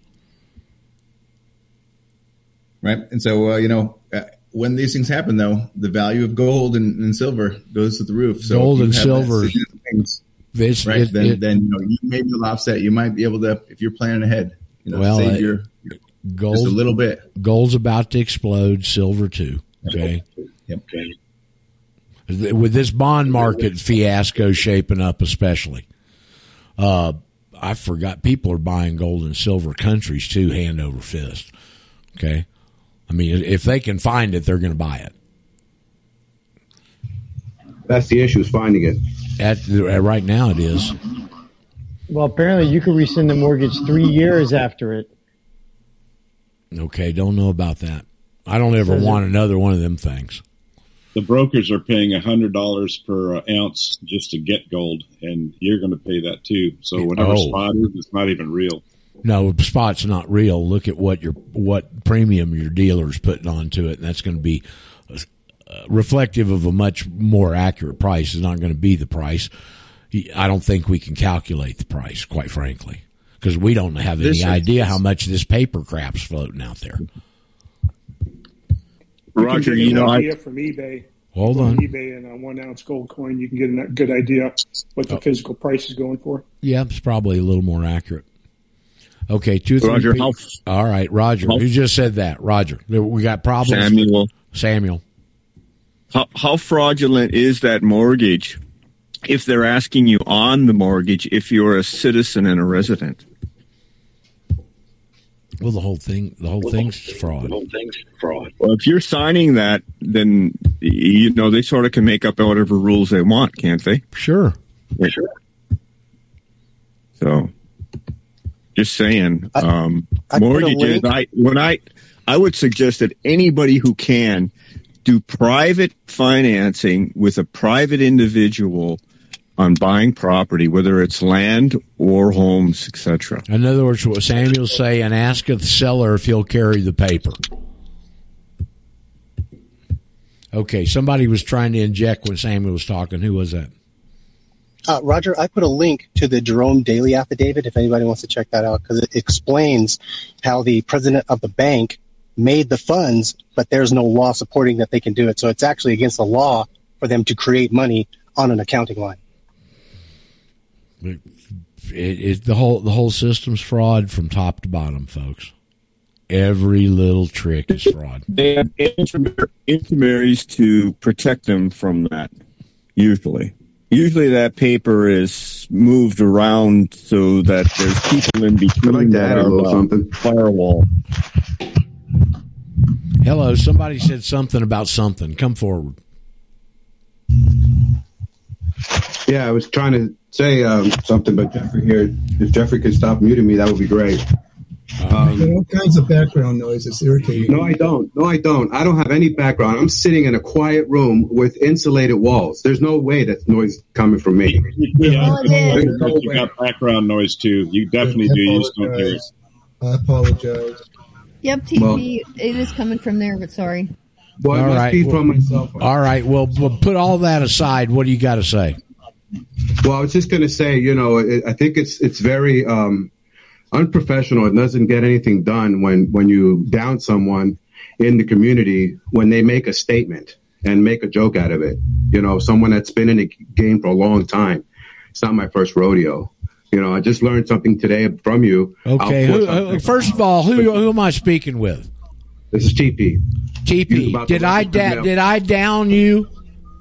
Yeah, you made a condescending joke. I did. On the thing. Anybody else? Yes. Anybody else have anything to talk about registered mail and made a joke about it? Yeah, I did, because registered mail is for intrinsic value. If you've been doing it for years, you've been doing shit wrong for years. TP, okay, so that's why we had just gone over it twice, so no offense. It was just being a little humorous. Okay, but I wasn't here. Couldn't get on the system. What I'm saying is it's okay to have a fun time, but sometimes somebody comes on here who doesn't understand what's going on. They're trying to learn. Don't get offended. I'm not offended. I'm just saying that it's not helpful to the group as someone else comes in that doesn't have thick skin like I do. And, it doesn't sound like you got thick skin to me. Call in the John Moore Show on RBN. Get your skin thickened. Yeah. So, that's why this we just run in place here. We don't get anything done because. Okay. Well, TP, maybe you need to go find another show since we don't get anything done here, okay? Hey, can we go over this mailing in thing again? I didn't get it. I just came in. Yeah, it's called... There'll be an archive, people. Yeah. And it will be only about registered mail, apparently. Unbelievable. Okay, does anybody have something constructive to say, please? I do. In terms of gold, there are certain states that already accept it, and I just want to mention them. Some of them are Colorado, Missouri, Oklahoma, and Utah, at least since 2017, as legal tender. Yes. Currency. And Arizona, Wyoming, Texas, Kansas, Louisiana, Indiana, Tennessee, West Virginia, and South Carolina now accept gold and silver as cash. So these are the states that accept it. This is what Tupper Saucy's first book was all about. He built a whole career off of that very issue right there. It's called Miracle on Main Street. Are you familiar with it? No. Miracle on Main Street, Tupper Saucy. Every state constitution says you're supposed to pay your taxes in gold and silver, real money. Oh, that's interesting. I should check if my state. Okay. Mine charges sales tax on it. Sales tax on gold and silver? They're charging sales tax on money being exchanged for money. All right. Yes. Tell David in Dayton to speak up since he wants to say something. Dave in Dayton, speak up in this day of multi-confusion. Okay, Dave, you got the spotlight front and center. Well, maybe he was accidentally putting his hand up. Could be. Hey, Roger. Hello. Could somebody bring some sanity to this, please? Yes. David in Dayton, put your hand down and speak up. We don't recognize hands up around here. We recognize voices. You got to unmute, dude. You got to unmute first. Yo, Roger. Yo. Yeah, I got 66 questions. Well, I don't know if we got time for that. But any of them on registered mail? Are we having fun yet? Yeah, we're having fun. Hey, Roger, this is William in Georgia. When Abram was talking a little while ago, I couldn't hear him and neither could Lisa. I backed out of the room and tried to come back in, and I had like a half a dozen bridge failures. So GVN missed the last 15 minutes of the show. So could you go over what you talked about again? Oh, no. Red is registered mail and green is certified. You mean in terms of gold and silver? All the pranksters. I've lost control of the program. Did Ken get on, Paul? No. I keep trying to call him, and he sends my call to voicemail. So, oh my gosh, forget him. I think William was trying to talk, and only part of the board heard him. I got William in Georgia, and everything went south. William, are you there? Yeah, I'm patient, man. Here. Okay, good man, William. Patience is a virtue. I hope so. Have you heard on the gold issue? Have you heard anything about HR 9157 about the Gold Restoration Act? No, hadn't heard a word about it. Tell us about it. Oh, it's the 117th Congress. Is that the one we're in right now? I believe so. All right. About can't hear the questions, but I can hear you, Roger. Okay. Hear you, Roger. All right. Well, Jitsi's obviously got problems today, folks. That's adding to the confusion here. William, what did you want to talk about on this HR, whatever it was? Well, it's just I was wondering if you heard about it. It's the Congress should define the dollar as a fixed weight of measure. They did that back in 1787. They're supposedly re-looking at it. They're going to change it from 300 and something grains of silver? Yeah, I don't know. I guess we need to do some more research on it. But I sent you a couple emails recently. I know you get a lot. I don't have time to cover all that kind of crap. I just get swamped, you know. Right. Okay. Well, this is the forum to bring that sort of stuff up if you want it addressed or discussed. So they're trying to change the 1870 Coinage Act or whatever it was over and revalue the dollar from 300 and something grains of silver. Right. Yeah. What are they going to change it to? Propose it to? I don't know. I just did do some more research on it, but I was hoping maybe y'all or somebody down there would on the board heard about it. No, I have not. Anybody else heard about it? Nope. Well, there's no telling. They're doing so much skullduggery up there now. There's no telling. Right. Okay. Hey, Roger, I have a question. Okay. This is Joan. It's Joan in Arizona. Hello, Joan. First of all, I want to thank you because I wouldn't have gotten as far as I have with this if it wasn't for you. Listening to that one TJ or whatever it was, he was very rude. I really am so thankful for you. And, thank you. But anyways, the reason I'm calling or I got on here is because I got my letter that I sent to the IRS, and I've got the state treasurer and the state tax revenue that I've sent it to. And I want to know, Presley had another letter that went to the Attorney General's office, different from the IRS one. So I'm sending other things, or local ones. Which Attorney General? The United States or Arizona? My guess is it's supposed to be your Attorney General for your state, right? This is where you're weaponizing. You change the relationship with the head guy. Now you're going to cover the people in your state. And what you're doing here is taking the concept of due process, notice, and the right to be heard that underpins all the laws, and you're putting them in that trick bag by putting them on notice that your status has been changed.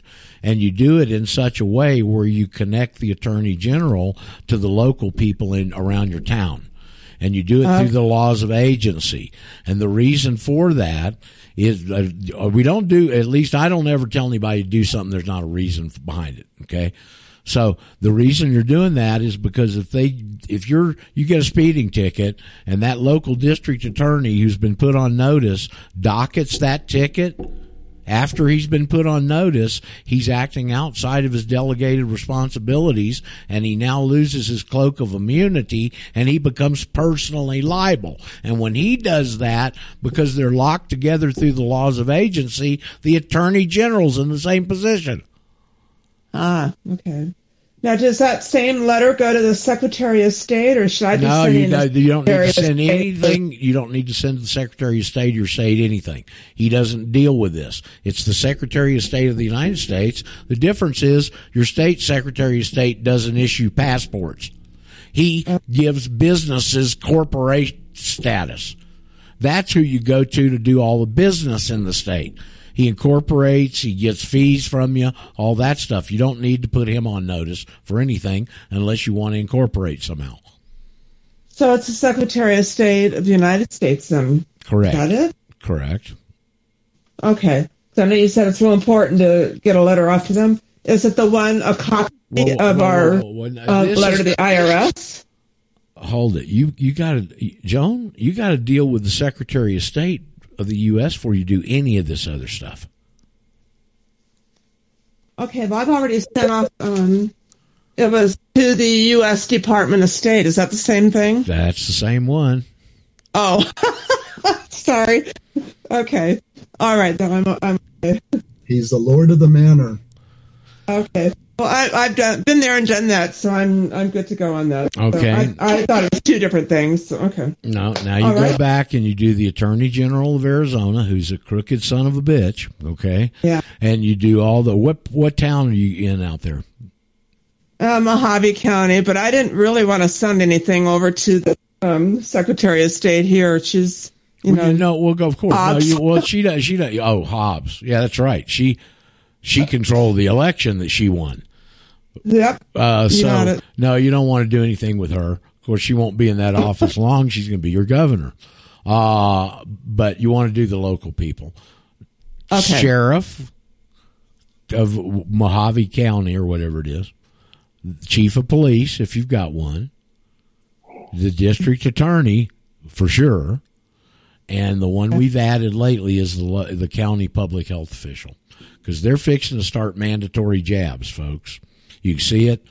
I saw some film, the gal from Australia that has been sitting in on the 4th hour of AJ lately, who's really good, by the way. And she was showing pictures on these towns in Australia on all the roads leading out of town. They've got hello. On all the roads leading out of town, they've got the road painted red for what looked like about 30 yards with a big X in the middle, and they got signs on each side that break down and form into barriers. Wow. Heard a guy call in to AJ yesterday. His father's a pastor. They're getting all the pastors together and having meetings twice a week with Homeland Security, telling them there's something big coming. We're real close to them doing, whether it's tied to this treaty that they're going to try and shove through, don't know, but there's stuff imminent in the, I would say, immediate to near future. So it's a public health director then, correct? Yes, and the reason for that is because a couple of months ago, Washington State tried to pass a law, it didn't get through, where they literally made the local health official be able to deputize people and gave them basically, from what I understood, the same powers as a sheriff. That's for forced immunizations. Well, I've written down here too the medical examiner, coroner too. Coroner's technically the highest rated law official in the county because he's the one that goes in and does autopsies and stuff. Technically, he's above the sheriff. We found in a couple of places the coroner and the sheriff were the same person. Huh. Okay. See, all these things are different slightly, potentially, from jurisdiction to jurisdiction. Yeah. Okay, well, we're about to get out of this mess of a show today. Maybe Jitsi thank you. Yeah, you're welcome, Joan. Maybe Jitsi will get their act together here, and we hadn't had that in a while, really, but something happened. Roger? Yes, sir. Is that Daniel? It's Daniel. I have a concern that's happened over the last week, and I sense that you got overridden. I not want to speak for you, but this Ron thing really concerns me. With this what thing? Ron, the Ron guy in the nut farm, okay? And we don't do that kind of stuff, and we spent so much energy and time, and he's all over the internet with all kinds of other platforms. My concern, well, Paul has a concern too, but the flip side of Paul's concern is if this gets out that we're going to help people that have got a rap sheet a mile long, we could attract those people and it could totally defunk our whole platform of what we're trying to do. That's not what we do here. We're not in the business of getting people who've had a lifetime of problems out of their current problem. That's not what we do here. Okay. So yeah, I just want to back you up 100%. I totally agree. And I think that we went off the slide because the guy is, I think, extremely professional in the way he comes off. He's very calm and he can suck your sympathies. And we can't allow that because we can really damage what we're doing, I think. I mean, yesterday. I think we got it taken care of yesterday. I hope so. He comes on and says, I said. Mark and Ella in particular, are going to be helping him. So, yeah. But that's right there the problem. What are they doing helping him off of this show? I mean, that's if you can make that connection, that's good. But Dave in the Thumb is the one that hooked him up, and he's the one that gets him on all these other platforms, too. Yeah, I know. That's the question. Who's Dave the Thumb? Who's that? I mean, but anyway, I'm just concerned. I think we need to really back off of that strongly. I think, Roger, you had, because these guys come in so belligerent and strong, you just get, you kind of go off, and it's like, actually, I really that's water under the bridge now. We've helped them, so we've done our deed, so. Well, yeah. but we haven't Daniel, what if it happened, we don't know, so we can just let it go. Okay, Daniel, I think some good can come out of it. I think if we all learn how to do a habeas corpus, a common law one, I think that'd be a good thing. Bring on the Whistler. The Whistler's gone and the show's off, and see you tomorrow maybe with some sanity.